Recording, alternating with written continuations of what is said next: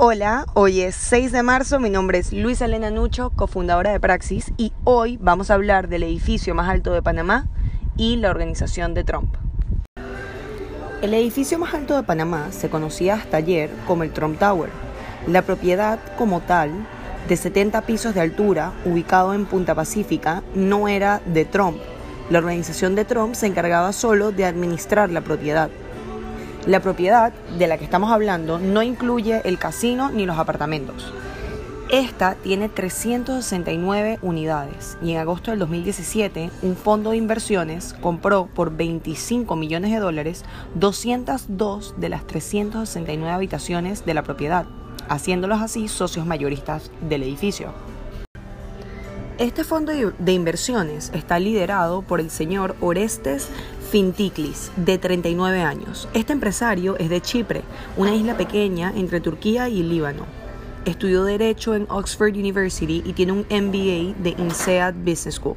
Desde octubre de 2017, el señor Fintiklis comenzó una lucha para sacar a la organización Trump del edificio. Desde hace 2 semanas, el empresario Fintiklis y la organización Trump llevan una batalla que tuvo lugar desde las cortes panameñas, oficinas de ministerios y hasta en el lobby del hotel. Visitas de la policía y delegaciones del gobierno en el hotel. Hay muchos videos que pueden encontrar en las redes sociales.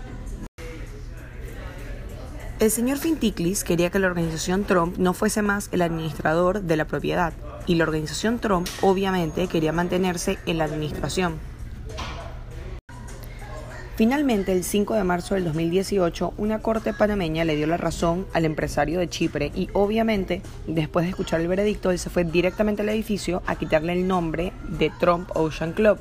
Las declaraciones del señor Fintiklis después del veredicto fueron: hoy Panamá nos hizo sentir orgullosos, y también comentó que debido a la apreciación de la decisión de la corte aplicará a la ciudadanía panameña.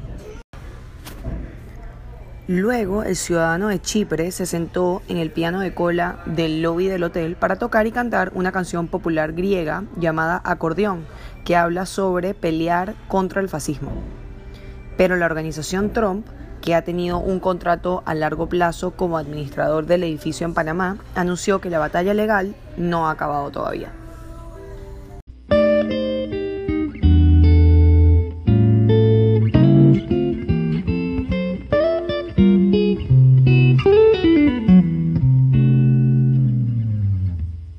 Muchas gracias por habernos acompañado. Espero que hayan disfrutado de este podcast tanto como yo.